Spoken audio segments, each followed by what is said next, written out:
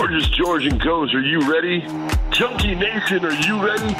Well, let's get it on. From the fight capital of the world, Las Vegas, Nevada, this is MMA Junkie Radio. We rollin'!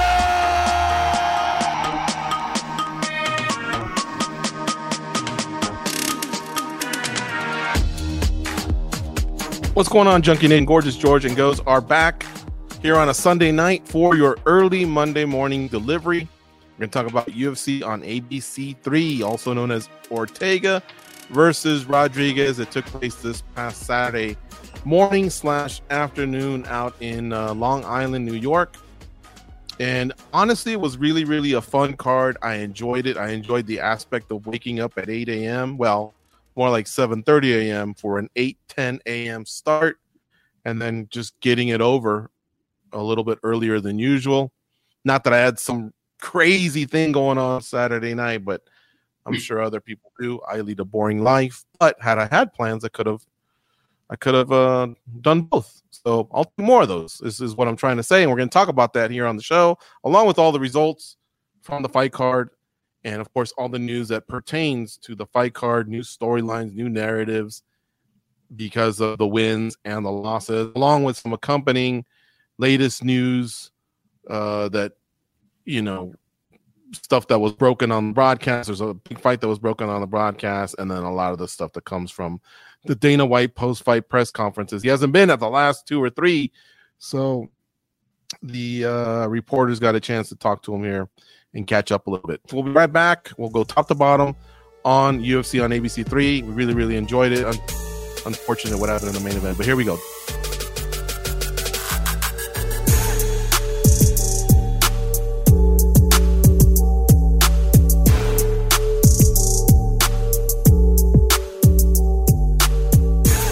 Right, Goes? Unfortunate what happened in the main event, or are we not giving enough credit to Yair Rodriguez, who slapped on an armbar as Ortega was fighting it and getting out of it? His shoulder popped out. It's almost being described as a random freak injury, but I'm not sure that it wasn't just due to him kind of getting caught, you know, and in the process of defending, that's when the shoulder popped out. And so maybe more credit needs to go to, dare I say it, Y-Rod. Oh, no. Yeah, don't say it. Yeah, you're right. Because I think that he was already past the danger part of the armbar. Now it's just Yair holding onto the arm to not allow Brian to get up and land ground and pound or something, you know? So I think he was already out of the danger of the submission. It's just the shoulder popped out, and it's unfortunate. But I will say that, you know, Brian Ortega was talking about how he had that fight under control and he was dominating it. And I didn't see that at all. I thought he was doing pretty good, but I thought it was a close fight. Yeah, he said he dominated, or he felt like he was winning every minute of it. I think they went about 4 minutes before the freak injury or the submission to the armbar, which you're right, Goes. The elbow gets bent back, and the elbow was safe, but the arm did get caught, and there was just enough torque on the shoulder that the shoulder popped out. He says he's had previous shoulder injuries, but not that type. And when he says popped out, I kept thinking, oh, is it a dislocation where now maybe he can be back sooner rather than later? Or is it a torn labrum, which now that I know he's had, and he's been out before up to 12 months. Many fighters have had it, actually, and they've been out up to 12 months, and those definitely stuck. Yeah, Cain Velasquez used to get that. Yeah, it does suck. That's kind of a long wait, which really makes things interesting. I mean, these 3 divisions, bantamweight, featherweight, and lightweight, are so exciting, and I think we spend the majority of our time covering the sport, covering these 3 divisions, and then the rest of it's just kind of like, thanks for being around, you know? But you don't hear that much going around from heavyweight. You don't hear that much going around in light heavyweight, middleweight, welterweight. It's these 3 divisions, dude, that I think dominate the headlines. Yeah, true. I was thinking as you were talking, maybe welterweight is about halfway between the big three of middleweight, light heavyweight, and heavyweight, and then the three you described, which is bantam, feather, and light. But yeah, I get what you're saying, and honestly, I don't even know if I finished my other thought. So, Ortega did say he felt like he was winning every round of those four before the accident, and upon rewatching it, man, not enough credit is being given to Yair. He had some really, really nice 1-2s, straight rights, jabs, front kicks, calf kicks. And I'm not saying that he was blistering Ortega, because Ortega also got his. But what I'm disputing is that Ortega's comment of, I felt like I was winning every round. I wouldn't agree with that at all. In fact, we don't even know how the fight plays out if it goes into the deeper waters like we all thought it was. We're just disagreeing with that assertion that he made. I guess it doesn't matter at this point. And Yair Rodriguez could possibly fight for a title, although we know a broken hand needs to heal on the champion Alexander Volkanovski. So he may have to take another fight, which he said he was open to, whatever Dana wants. Oh, man. All right, I'll tell you what he wants. He wants money, and he'll go to it wherever he can, and he'll run through any fight. He'll jump on the top of a fighter's head to get to the next biggest fight, unless you kind of put up some sort of a stink. Even then, who knows if it matters, to tell you the truth. But I just don't like hearing whatever Dana wants. Tell us what you want. In fact, I know Dana wants to hear what you want as well. That's what helps create stars, and stars is what he promotes. But so he could do that, or maybe he faces Josh Emmett to have a clear number one against Alex, because Alex will be gone for a while. But then Alex, at the same time, when he saw that Oliveira and Islam Makhachev was made, he says, I want next. No, Alex. Don't work that way, man. All respect. You are a killer, one of the top 3 pound-for-pound fighters, but you have not cleared out your weight class. I don't think you can do that. I think you need to give one of these two a shot. I don't like the idea of Yair Rodriguez versus Josh Emmett, because I don't like a division to not have a clear number one, and in this case, that might happen, although Bryce Mitchell, Arnold Allen, Movsar Evloev, those guys are 49-1 between the three, and they're slowly creeping around the corner. So who knows, man? One of those could be a star soon. I know I said a lot. Go ahead. Why don't you tell me what you're thinking? Well, if you do Yair Rodriguez and Josh Emmett, it would just be so confusing to have them fight just like that. I mean, without an interim title? I mean, come on. You know that's what they're going to do. All right? Volkanovski could have a little crack in his hand, and they would say, we got to make it for an interim, which I just disagree with. I don't think you need to do that. It's going to happen. I'm telling you, that's exactly what's going to happen. These two guys are going to fight for an interim belt. Winner gets Volkanovski. I promise you this will happen. Well, I hadn't even thought of that, but notice I didn't go, you're crazy, because they do I am crazy. I am crazy. I'm batshit crazy, George. For saying that, I'm batshit crazy. But because the UFC plays these goddamn games with us, it kind of isn't crazy.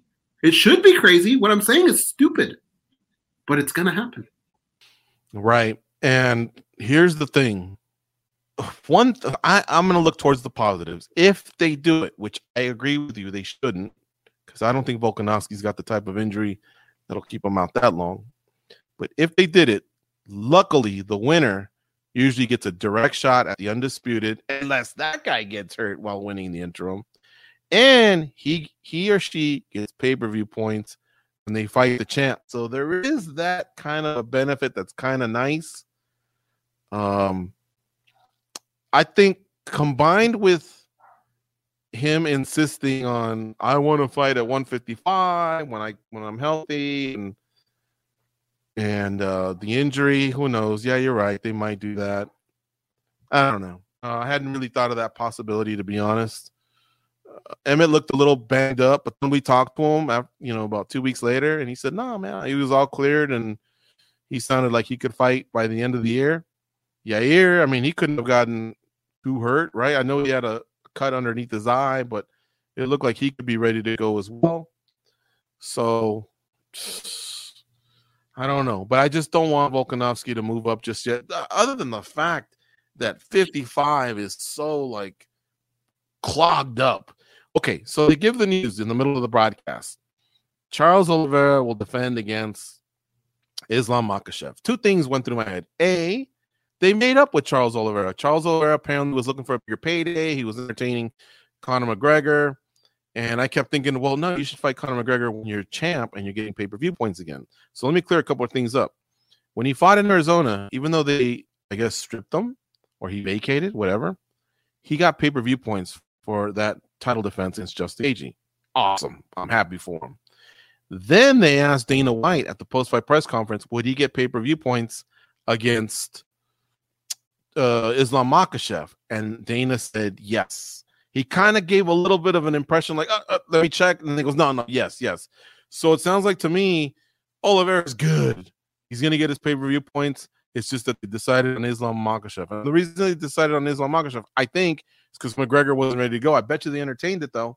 But McGregor's probably not ready to go till the end of the year. Now, a couple other things. Makhachev was in trouble for hinting that he would fill in, I think it was RDA Fiziev. Like, it was a couple weeks after he had just fought, and something happened where I think Dana White was like, no, I'm going to make him fight Dariush.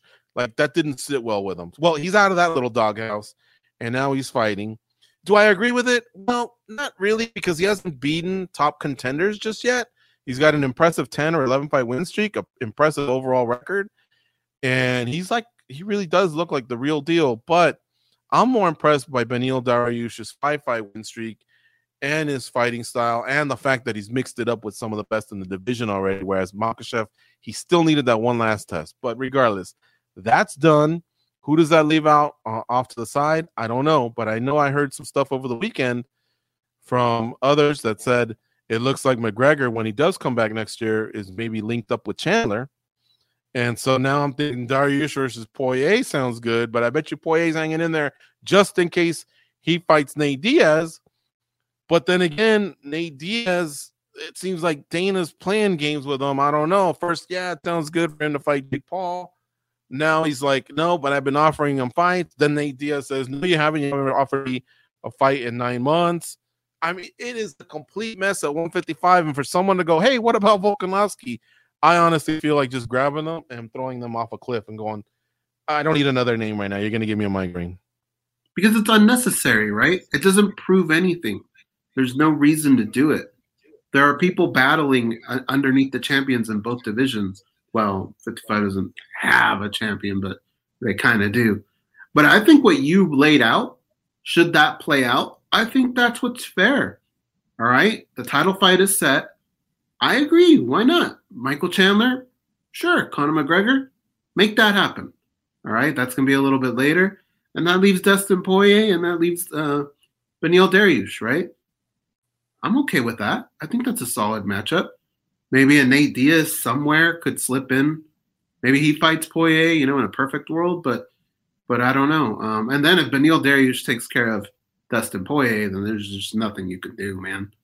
That guy totally deserves it at that point. I mean, I think he already does deserve it, but man, I'm gonna peel back the curtain, George. I had some ice cream earlier, and I forgot to take my lactate pill. And as we speak, I can feel anybody that's lactose intolerant, when you have milk, dairy, I can feel my body growing, like my stomach. It's really hard right now. And there's nothing you could do about it. Like, you can't fart, you can't crap. It's really uncomfortable, man. Okay, so do you want to suspend the show? And there's nothing I can do later. No, there's nothing. You're just going to be uncomfortable goes for the rest of the show. I'm very uncomfortable right now. Yeah. Did you know this was going to do it to you? Yeah, but I just forgot to take my pill. So why don't you go take your pill? Well, no, you have to take it before you eat. Oh, the damage is done. I know. The damage is done. It won't even mitigate it if you take it late? It shouldn't. I've never done it just because it says it won't, but I'm almost willing to try it just for shits and giggles. But that's the part that sucks is there's nothing like I would take it. Like if they said, okay, you're an idiot, you're going to be a balloon, you're just going to be farting left and right. All right, at least like it goes away, but I can't even do that. I'm literally growing like this. Like my stomach is going like this, bigger and bigger. How did it stop? Eventually, yeah, I'm gonna blow up. Oh, okay. Yeah. All right. Well, we'll just power through this show, and hopefully goes has a few episodes here live on the show that we can all giggle at. Oh, farts. But yeah, I like the way how that plan would play out. I think that would be fair to everyone. So let's say it's Beneil versus Dustin, and maybe Gaethje already had his nose fixed. Him versus Fiziev, they're joking about, hey, nose job versus nose job. If Nate Diaz is out of the cold, but he's willing to fight at 170, why do we have to give him Khamzat Chimaev? I mean, yeah, I know that the UFC wants him to lose on the way out and blah, blah, blah, but Dana said two things. We don't keep guys hostage, and then the other one was, oh, man, maybe he should go fight Jake Paul. Well, then just get him out of there. Like, you're saying positive things that you normally don't say. Give the guy an offer and get him out of there. Or are you teasing Michael Chandler and possibly trying to hold Nate over until it's him versus Conor part 3? In which case, that ain't cool, because I think Chandler wanted to fight sometime this year. And he said on his own that he was shut down to the beginning of the year. That's why I was speculating that between that and me hearing Dana say, oh, Conor's going to come back probably in 2023 because he wants to have one of those Forbes years, then I thought, okay, that pairing was starting to make sense. I don't know, man. Dustin versus Nate would be nice. Nate doesn't really want to go to Abu Dhabi. I'll take Beneil versus Dustin in, anywhere. It doesn't have to be in Abu Dhabi. The nice thing about Abu Dhabi is we have a fill-in case something happens with Makhachev and Oliveira. Oh, George, come on. That will never happen. It just happened, folks. We just had a case. You're going to tell me that if Oliveira doesn't blow it again, they wouldn't just go, hey, bro, sorry, that's the second time. Snap their fingers, and in comes Beneil Dariush to fight Islam Makhachev for the title. I don't know. So I'm trying to cover all the bases. I don't want disappointment. Yeah, that's kind of a weird situation because I don't understand why people are so quick to take sides. Because Diaz brothers, come on, man. They say crazy shit. I get it. They're probably pretty hard to deal with. Dana White, on the other hand, is no saint, and we know that. He's a businessman. They both probably said some dumb shit, right? I think they're both probably at fault. But the thing is, the one thing that that Nate Diaz says that I believe is he wants to fight. And I would find it very, very hard that the UFC couldn't make that happen if they wanted to. So I do believe they are holding him hostage to a certain extent. But I don't blame them. That's been the recipe, right? That's what Dana White does. He's a businessman. Like that was the recipe back when the UFC felt like they had opposition. They're so far in clear number one in the sport, and they're really a successful sports league, sports franchise, whatever you want to call them, that you would think that now it's almost like back then goes when Affliction and Strikeforce and Elite, what was it called? Elite FC? Elite FC, yeah. XC? Yeah. Elite XC, that's right. I knew it didn't sound right. Even Pride, it seemed like Dana was dating the captain of the cheerleaders, but the captain of the cheerleaders would flirt with other guys, and so therefore he kind of had to make it tough for the other guys, to not be able to wink or smile at her or whatever. But now it's like, bro, you landed her.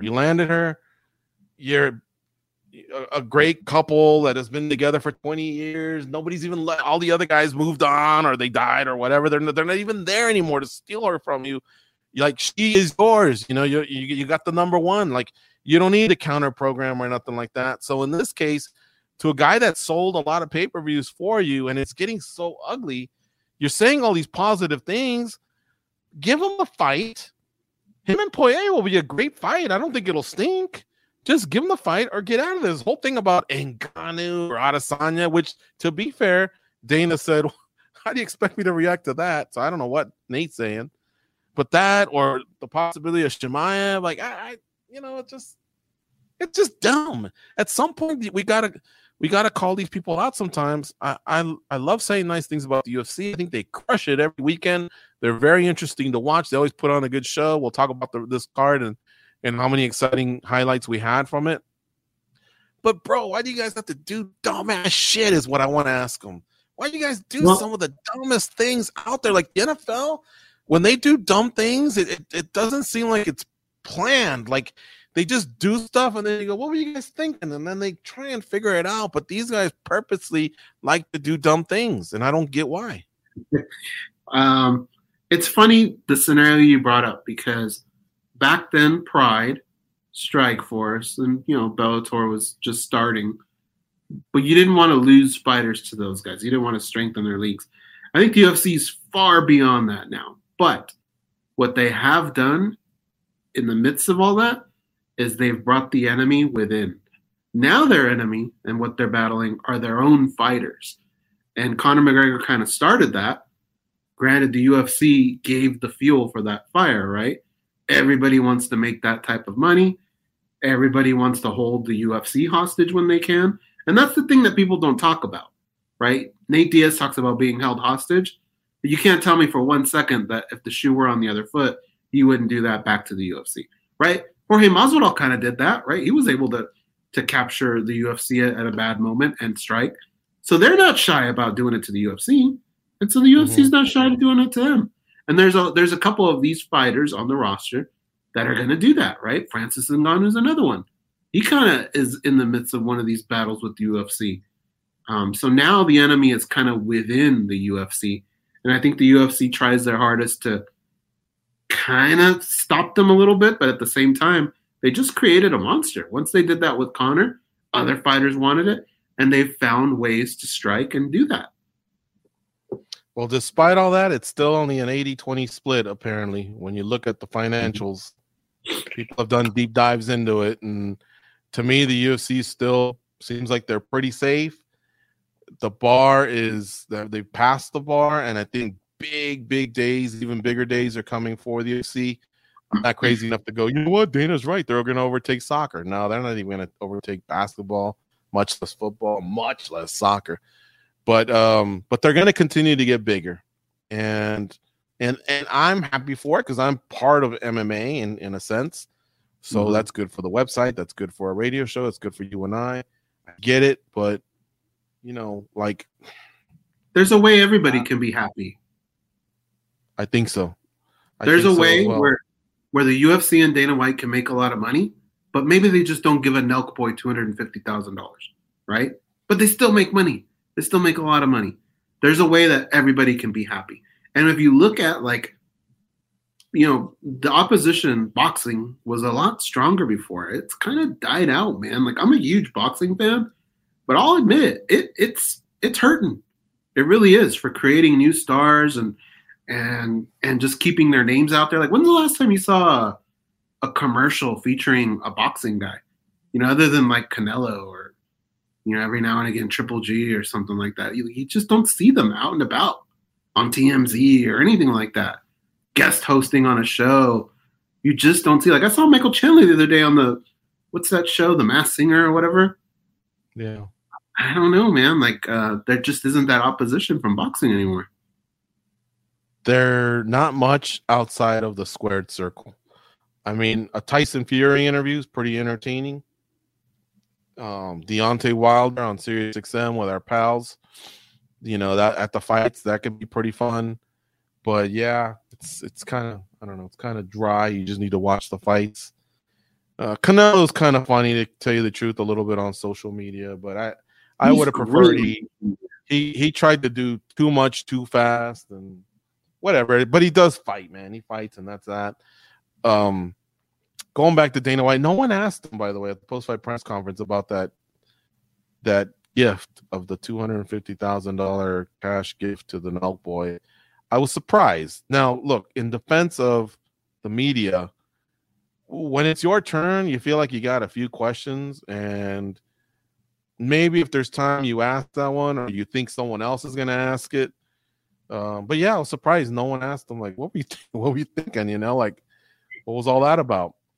But I think I know where he was headed, because somebody asked him, hey, we kind of missed you at International Fight Week. He goes, yeah, that's because I was on vacation. And so Dana has a really, really good way of letting you know if you follow up on that, I'm not going to play nice. And because the obvious follow-up would be, we get that you were on vacation, but this is the biggest week of the year for the company, so it would seem that that's the week you don't take the vacation. Or further to that, you could say, yeah, fool, but the Hall of Fame title fight, your part where you wrap the title around the waist and you're there for the fans that come out to the expo. Hello, you're one of the biggest. Like, you could be the dick and says all that, right? Or you could kind of be respectful and go, we're still a little confused. I mean, you live and die for this stuff. You can vacation any week of the year. Like, I know he does this 4th of July thing in Bangor, Maine. I get it. I've seen him do it on other occasions. But this fight card was on the 2nd. So even if he wanted to spend 10 days in Bangor, Maine, I think he could have at least flown in for the title fight. The title fight, you fly in on the 2nd in a private jet. They got that shit. Fly out. Nobody would have missed you. You still would have been there in time for the fireworks. But I think what happened was, what I heard behind the scenes was there was a scheduling conflict. It was going to be the week after, and he had already made his plans. And I get it. You know what? Because there's a way to share these things with people that wonder these things, because he is a big star. Hey, look, I made these plans. I committed to my family. The flight, I try and do less of them because of the year. I don't know. I think a lot of us would have went, oh, okay, that kind of makes sense. But he comes off a little bit abrasive. And after that, nobody wants to follow up. Yeah, I get it. I get why people are like that. I'll be honest, dude.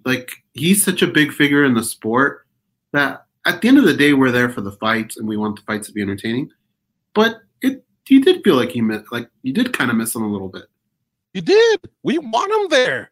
You know what I mean? The fighters want the belt to be put on by him. Imagine if there had been a new champion. That would have been pretty special, to have the president do that. I mean, that's kind of what you think about. You think about him and Rogan interviewing you. You've said that you've heard the fighters say this for many years, but I would tell him this. If I swear to God, if he gave us a 2-hour interview one day and we could expand on each subject, I'd go, Dana, all right, I know you got this tradition, this vacation. You don't seem to like this question very much, but if that was Nate versus Conor in the stadium, would you have also said, oh, yeah, that's because I was on vacation? Fuck no, he would have been there. Yes or no, Goes?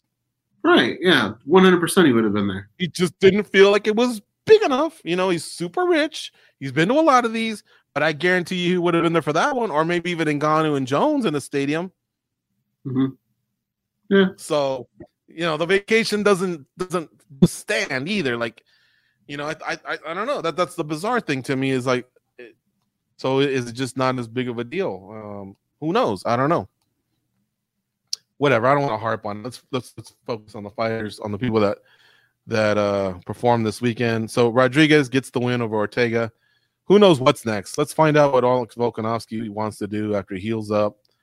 I think Emmett with the 5-fight win streak is definitely clear and above Rodriguez with the 1-fight win streak. I'm not trying to say it like that to be a dick. It's just that I do feel like when you're popular and you are, you have some cachet within the company, it should be a tiebreaker. For example, if Rodriguez had a 3-fight win streak and Emmett had a 5-fight win streak, then I'd go, well, yeah, Rodriguez will sell better. Let's do Rodriguez.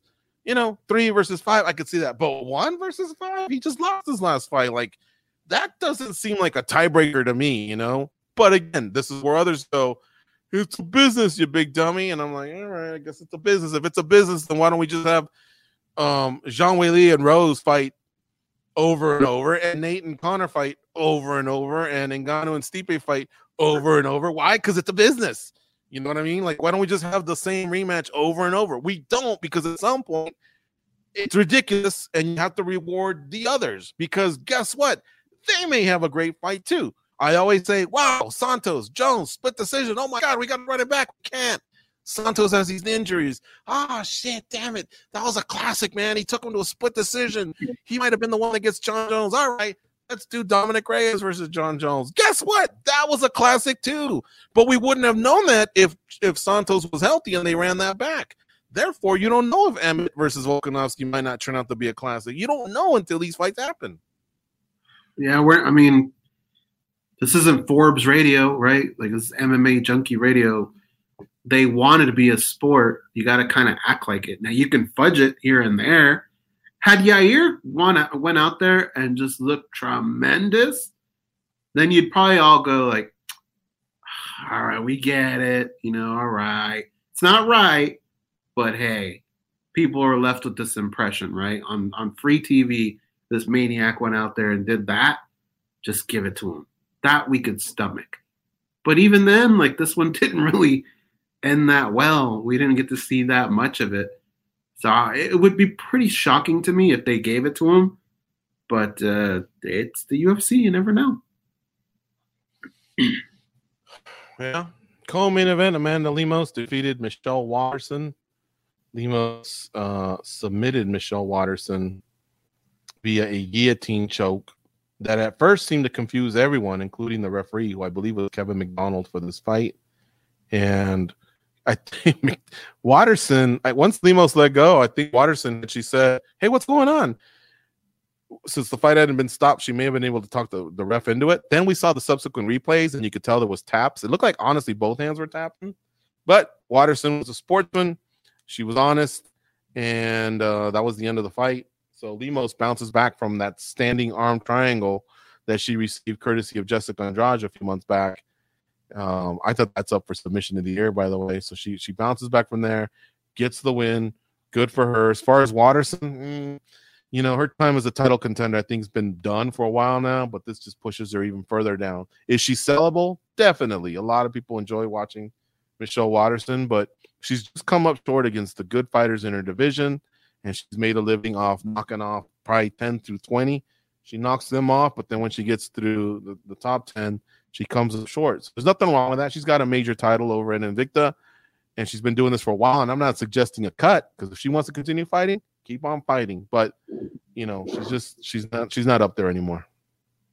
This card was interesting because, I thought it was great.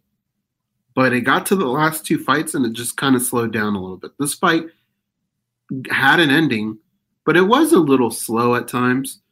And I think it's interesting because, we saw Felice Herrig retire, right, not too long ago.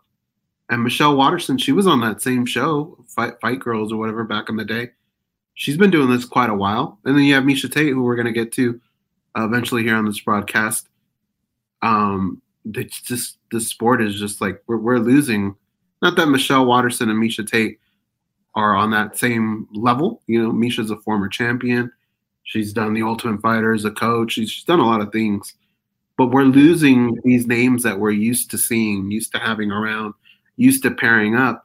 And I don't know that, like, Amanda Lemos is as sellable as either one of these two. Some of these names that we've been saying. A lot of these fighters, first tier, are starting to go away. And even, like, second tier, like girls that came around like Tisha Torres, right? Like, even they're kind of like getting towards the end of their career.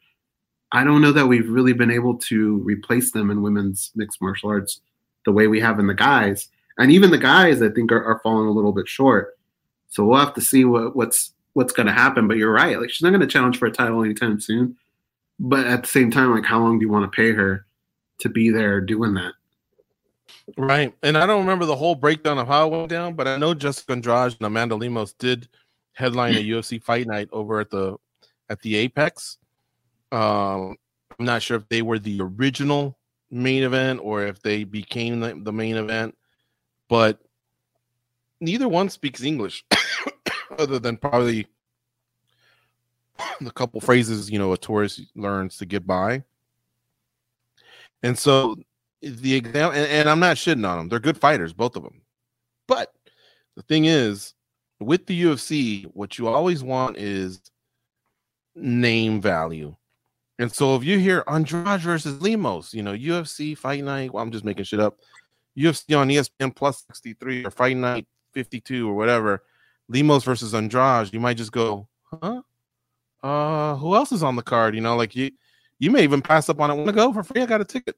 Well, Lemos and Andrade, who else is on the card? And then you start hearing, you don't know. But if you hear Tate, versus Watterson, or Tate versus someone else, or Watterson versus someone else, you might actually go, their name carries a little bit of value still, especially Tate. And that's where Lemos and Andrade and anyone that's like them need to get better at. Even nicknames, right? I say communicate better, work on that. You can, and you know, you'll have a better time, I guess, not getting leapfrogged for title opportunities. Even nicknames, when you think about it, walkout music, right? If I go, hey, Misha Tate, and you go, who's that again?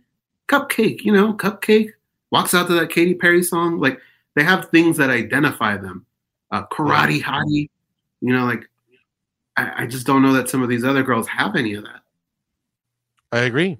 Or how about Li Jing Liang, the Leech? I love that nickname, but he has this charisma, even though he doesn't speak a lick of English. He has some charisma too. And by the way, goes, I heard a little bit of booing, but not a lot. I was surprised to see the flag, but I was also happy to see the flag, because you can't make that event political, even though China, you know, obviously in the last few years, they've become a fierce, what do you call it? Not a rival, but it's a country that I guess we've had problems with. This has nothing to do with the Leech. I like the Leech. I cheer for the Leech. And when he was holding up the flag and I saw the fans holding up the flag, that's pride. That's their national pride. Those people have nothing to do with what's going on. So I was happy to see that, but the nickname worked. You know, the nickname worked, and he had some charisma. And I think some of these fighters could do a little bit better than that. Andrade has warmed up to me because she's like a little mini Wanderlei Silva. She's won the title. She had that beautiful slam. She's fought in 3 divisions. Amanda Lemos, I think I could warm up to her too, man. But just for starters goes, you know what her nickname is? Amandinha, which means like Little Amanda. You know what I mean? And it's like, that. What kind of a nickname is that? I mean, I don't really understand that nickname. Like, I'm not Georgie Garcia. Like, you know what I mean? I mean, when you see that Inya, it means like Billy. You know what I mean? Something like that. Mikey. So Mandy or something like that. Amandinha or something like that. It means like Little Amanda. I don't know. She just, I really like her as a fighter, but I think she just, somehow we just need to warm up to her in a way, and showing a little bit of charisma usually helps. I agree. Li Jing Liang, so I started talking about him. Him and Muslim Salikov was fun, dude. Salikov's spinning back kicks, head kicks, everything that he throws is really, really a blast, and I really like Li Jing Liang's hands. Too bad he got manhandled by Khamzat Chimaev, because that kind of set him back. But this fight was really, really great. It wasn't fight of the night, but I'm just glad one of the guys got a finish, because as you'll see at the end of the show when we go over this, finishes were very, very lucrative. So congrats to Li Jing Liang, but Muslim Salikov, his stock didn't drop too much. He usually tires a little bit, but he didn't this time. I mean, of course he was tiring, like every fighter I guess would in a fight, but not the huffing and puffing that I'm used to seeing.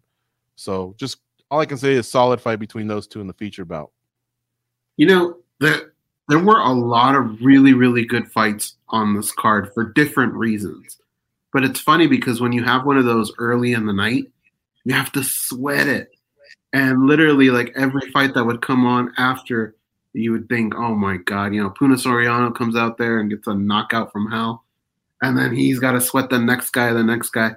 But when you get to that co-main and main event, you always think, man, those are the guys that kind of steal it. And those top 2 fights were the ones that just didn't really deliver. So I was glad the bonuses went out the way they did. I mean, dude, you're on ABC.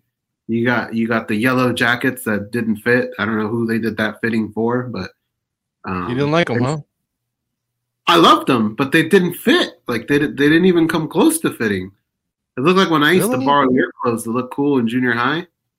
Like I just didn't fit. What was the problem? Too tight? Too loose? Too what? The shoulders weren't where they're supposed to be. The sleeves were too long on some of them. They didn't do like a fitting or something. Probably, I mean, more than likely, yeah, they didn't do a fitting because they surprised them on that broadcast when they pulled them out. You know. But don't they ask them their regular jacket size? Like, because they're bringing in other suits, right? They must have eyeballed it or something, but that just didn't look right. I think Felder's was like okay, but the other ones were too good. All right. Matt Schnell and Sue Mujari. I know I'm butchering his name. What a fight. That one went back and forth. And, speaking of RDA versus, and we brought that up last week, RDA versus Fiziev. Remember, we were thinking like, man, that was like on the shorter leash of when a fight, how long it can go, or even earlier in the night with Dustin Jacoby and that young guy when Jacoby just kind of walked off. This is what I like fights to go a little bit longer than they should. Matt Schnell was, you could argue maybe he was out on his feet, but what do you expect, man? If you're getting socked up, you don't expect them to just kind of like smile right back at them. I mean, yeah, it hurts. So you're shaking it off, but it also doesn't mean like, oh my gosh, you don't know anything, because you have to know something. Otherwise, you wouldn't have the instincts to fight back. And so they let this fight go long enough that he came back and he got the submission. And good for him. I couldn't be happier for him. He took a tough loss a few months ago and then got right back in the saddle. Like, if you recall, his last fight was 2 months ago. He fought Brandon Royval. And yeah, Brandon Royval, May 7th, man. Like that's like 2.5 months, and he's right back at it. Gets the win. He's having his second kid. Gets the $50,000 for being a finisher, and $50,000 for fight of the night. But Dana says because he was a finisher, he might write him something extra as well. Plus, he gets his win and his show. Tremendous for Matt Schnell. Now, I would like him to take a little bit of time off because those two fights were very, very violent. Mm-hmm. And now he's got a little bit of money, so I'd like to see him maybe stand down just for a bit. But he also threw out that he wouldn't mind fighting in New York again, and New York's coming up in November. So whatever. Yeah. Maybe that's why the UFC shies away sometimes from those types of bonuses, because it does make a fighter want to stay out for a little bit longer. But Matt Schnell doesn't strike me as that guy. I think he probably does want to get right back in there. He deserves it, man. He's a good kid. He's a good fighter. He improves. But fuck, that was a crazy fight, man. Like, my stomach was just I couldn't imagine being like friends with one of those guys or something watching a fight like that. It's got to be up for comeback of the year, right? Oh yeah. Some people were comparing it to Pat Barry and Czech Congo. It did have a little bit of that type of feel, or even Edgar versus Gray Maynard, which technically I came back to be a draw. It didn't come back to be a win for one, except this was a title fight, and Edgar went home with the title, so it felt like probably a win if you get to go home with the belt. But it was technically a draw, but still, it was one hell of a comeback. Here's the only thing I didn't like. I love for the UFC to write extra checks. They got the money. The fighters deserve it. The fans went nuts over it. I would have given fight of the night to Burgos and Jourdain because I thought it was just as equally a fun fight, and they went at it. And then given the bonus to Schnell for finishing. This way, Mujari and Schnell, Mujari did tear his ACL, so it's great that he gets the pocket 50 Gs for being, one half of the fight of the night. But now Burgos doesn't get one because he won, but he didn't finish. And I thought Burgos was pretty amazing, man. He took some shots in that third round against Jourdain. Luckily, he done enough work in the first two rounds, but that fight was pretty damn entertaining. So if you're going to reward the finishers first, and then go see if there's a fight of the night. Now, I'm not saying you're forced to find a fight of the night because you don't have to if you've given away that many finishes, or if you want to double someone up and go, we didn't have a great fight of the night, but that Schnell fight was pretty sick, and you want to double them up that way, that's fine too. But I would say start with the finishers first. He barely survived that third round, dude. He was taking some shots. It's so funny when you go back, like, you got to look at the referees. Referees have personalities just like everyone else, and some of them let it go farther than others, but there were some badass shots in round 3 that were landing, and he's lucky he had a 2-0 lead going in. He gets knocked down a lot too, but his chin held up, man. He took knees, elbows, punches, kicks. Like, he hung in there, and I was actually pretty happy that he went to a ground-based attack early on because, like I say, he's he's got nice stand up, but he also gets hit a lot. You know what I mean? And Jourdain definitely is no joke. But in the third round, I'm thinking you probably bagged the first two. Arguably, the second one was a 10-8. Play it safe, you know, and then he goes out there and he's throwing, and you know, it seemed like fighter IQ was like out the window. Jourdain, like I say, almost came back and got the win. He didn't, so credit Shane Burgos. I hope he gets some sort of a discretionary bonus because he deserved it. So did Jourdain, to be fair, but whatever. Lauren Murphy defeated Miesha Tate. This was the first fight on ABC 3, and it was a unanimous decision, 230-27s and a 29-28. Miesha made weight. First debut in the UFC at flyweight. She's fought at flyweight before. That's why I phrase it that way. But she looked a little bit slower. Like I noticed there seemed to be a lack of explosion. And so I don't know if the cut drains her, or if she's just adjusting to the weight, or maybe I'm not giving enough credit to Lauren Murphy and she just got going so much that Miesha just always looked like a half second behind. This one's a hard one. I think Lauren Murphy did really fight well. I thought she looked really, really good. But you never know. Like, even, I don't know if you noticed, but when she was in the prep point, Miesha, she went over and she saw her kids and she gave them a big hug. Like, even little things like that. But you're right. She just seemed kind of flat, kind of slow in this fight. And that's not really something we see too often out of Miesha. We did kind of see it, though, one time before, where it looked very familiar to the way she fought against Raquel Pennington. She just kind of didn't have it that night. And you could see in this fight, she just sort of kept getting hit with the same punch over and over. But Lauren Murphy looked really good. And you have to kind of like believe what she said, that she just was not feeling well for that Valentina fight. Now, just because she had all that doesn't mean that now we all believe Lauren can beat Valentina. She could probably maybe have put up a better performance, but I still don't think she beats Valentina Shevchenko. Yeah, but I like that she has that chip on her shoulder. I think she felt a little disrespected that everybody was going, if Miesha wins, she gets Valentina, and I think she probably heard it. Yeah, her last fight was the Valentina fight in September 2021, so this is her first win, and that's why you saw her not necessarily campaigning for the immediate title shot, because she just fought her. But that's a huge skin to put on your wall, defending Strikeforce and UFC Bantamweight champ. And yeah, with Miesha, like if the striking doesn't seem to pop, like her jab or whatever, then usually she can go to her wrestling, and her wrestling's more timing based. But she just had these efforts that were like so far off that it just seemed like it gave a bad representation of the fighter that I know that she really is. So who knows? It could, like I said, it could be that early start time, new weight, or just half a step behind. That hesitation that Lauren Murphy didn't seem to have is what made the difference. Plus, she got a huge mouse on her eye early on, and I don't know. But who's ever going to question her credentials? I mean, she's a for sure Hall of Famer once she hangs it up, and I'm glad that she's just trying stuff in her career, like debuting at flyweight. She was at the Yankee game today, even with the big bandage that she had on her eye. But I do want to give Lauren Murphy her props. Like, she had a great game plan. She had a great fight. But I love the fact that everything she said on the mic, I gave her a 10, man. I thought she did great.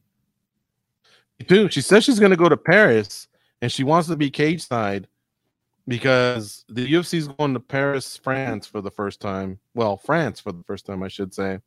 Bellator's already been there a couple times, but this is the UFC's first voyage there. And so that's the one that's got Cyril Gane and Tai Tuivasa for the main event. But they got a pivotal fight in the women's flyweight division of Kaylin Chookagian versus Manon Fiorot.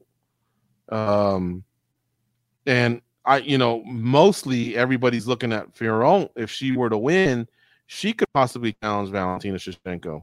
Valentina, by the way, is up in the Northwest, going to rodeos, having a good time, still training. But because that Talia Santos is injured and she can't go right away, they may have to choose from the winner here of Fiorot, from Fiorot if she were to win, or Valentina might also have that option if Juliana Pena beats Nunes, and let's say Nunes retires or whatever, she may want to go up. Like, Valentina's got options. Miesha, okay, that went away. Fiorot, if she wins and looks good, that's a possibility. And then Pena, if she beats Nunes, maybe back up to bantamweight. Mm-hmm. Yeah, there's a lot that can happen there. Yeah, and then when Santos gets healthy, then she can come back. I mean, I was getting some comments that said she's running away from Santos. I'm like, well, not necessarily. I mean, she just fought her. And she came back and won. And Santos fought great. Don't get me wrong, but you can't really say she's running from her. The other one's injured, and it's just Jesus. She just won. Like, let her go on vacation and figure it out. I don't know. Fans can be so unreasonable sometimes to talk to. Punahele Soriano defeated Dalcha Langyambula. Nice KO there. Langyambula was game, man. He was game early on, and he was throwing some heavy artillery at Soriano, but Soriano came back, hit him with a nice cross right on the chin, then a hook, and then a couple more shots on the ground, and that was it. And then that dude went crazy afterwards. He dry humped the fence. He was giving himself fake money shots from the monster can, and I don't know what else he had going on, but everyone laughed along with him rather than at him. He was just funny, and good for him. Huge win. And I've been open with Puna about this. I'm like, dude, we all know you hit hard. We all know you got that wrestling, and then just that cardio. Keep working on that. He showed me that he really has worked on that cardio, because he didn't look like he was huffing and puffing like I'm seeing him in other fights. And so he's really starting to round out his game. He broke that 2-fight losing streak. He definitely took a step forward, because you're right, that fight wasn't going his way. By the way, did you see that guy's rib? They showed that later on. No, I saw DC talk about it, but I never saw it. Yeah, it had popped out. And I'm not saying that's what led to what happened, because Puna had landed that punch before, earlier in that fight. And it was just a matter of him getting to it again, and he did. And when he did, he capitalized on it. But yeah, dude, Puna's so likable, he's just like a giant kid. And I don't know if you saw the video that Eric Nixon posted later on, where he's kind of scolding him. That was so funny, man. Like, I really think, I really feel like Puna Soriano took a step forward in this fight with the fans. Ricky Simone gave Jack Shore his first loss. He defeated him via submission. Boy, that guy's just a motor. I mean, he is nonstop. He really is exciting. I hope he gets a big fight, because I think he's one of the bantamweights that needs to break through. There's a stranglehold of all these legends like Aldo and Edgar and Cruz, along with the other top guys like Sang and Jan and Sterling. But this guy needs to get an opportunity from one of those guys to make his way to the top, because he really, really seems to get better and better. And like I say, I've always felt like Jack Shore was the top UK prospect coming up. I mean, he's only got one loss. He's like 16-1, so I'll still stand by the fact that he's one of the top guys, but this night wasn't his. Bill Algeo defeated Herbert Burns. I thought Herbert Burns quit, but then we're hearing he may have torn his knee. And then he was very, very emotional. It looked like in between rounds, he just didn't want to do it. But then every time the fight either found itself back to its feet, he attacked well and got the fight to the ground. He just couldn't hold position. And he almost had the fight early on against Bill Algeo, but it just didn't work. So it just seemed like he kind of broke. But it was a weird process, because, like I say, he would perk up, fight, and then all of a sudden break again. Let me go through a couple other results, and then you can pick one you want to talk about, or all of them, or whatever. Dustin Jacoby beat Da Eung Jung. KO punch, kind of a walk-off there. Jung kind of popped up like The Undertaker and could have kept going. I don't know. Dustin Stoltzfus defeated Dwight Grant. I didn't really like that fight too much, honestly. Emily Ducati defeated Jessica Penne. That fight was kind of interesting. Penne was a gamer, because I thought she was going to get blown out, but yet in round 3, she was thrown back. So good for her. I was a little concerned, because she came out with tears in her eyes, and I thought, late 30s, tears in your eyes, telling me something like this could be it. But no gloves came off. She took the loss like a woman, and that's that. So anyway, any thoughts on any of those fights? Yeah, the Algeo fight, I thought that was so interesting, because the confidence on that kid, Burns was taking it to him. He had him in a really rough spot, and he just had this confidence that I'm good. Like, I'll get out of this. And not only that, just completely switching on him. And you're right. You go back and forth between what's really going on. Is there an injury? Is he just extremely tired? Was he mentally broken, being that close to probably winning a fight and having it taken away from you? But that's kind of one of those shots that you'll never forget, is his brother Gilbert Burns, carrying him out of the cage. That was pretty. That's a shot that I think we're gonna always look at in mixed martial arts. Yeah, and I did want to throw that out there about the knee injury because Su Mujari, I guess, went in with a torn ACL and fought. Fighters have torn their ACLs mid-fight and still fought, like McGregor against Holloway, I believe. Holloway busted his ankle and McGregor tore his knee, and they still fought through. There's different severities and degrees of knee injuries, so we don't know what was happening here. And I don't know Herbert Burns, but I know Gilbert Burns. I got a lot of respect for Gilbert Burns. So let's just see what that family, what happens and or whatever. But like I say, at the time I was like, well, what's going on here? Like, I was a little concerned. It seemed like he was kind of wanting to quit in the middle of the fight, but yet he'd pick himself up and then become a monster again for a moment or two until Aljo was showing what's up. But whatever. The fight of the night, like I mentioned before, was Machinel versus Su Mujari.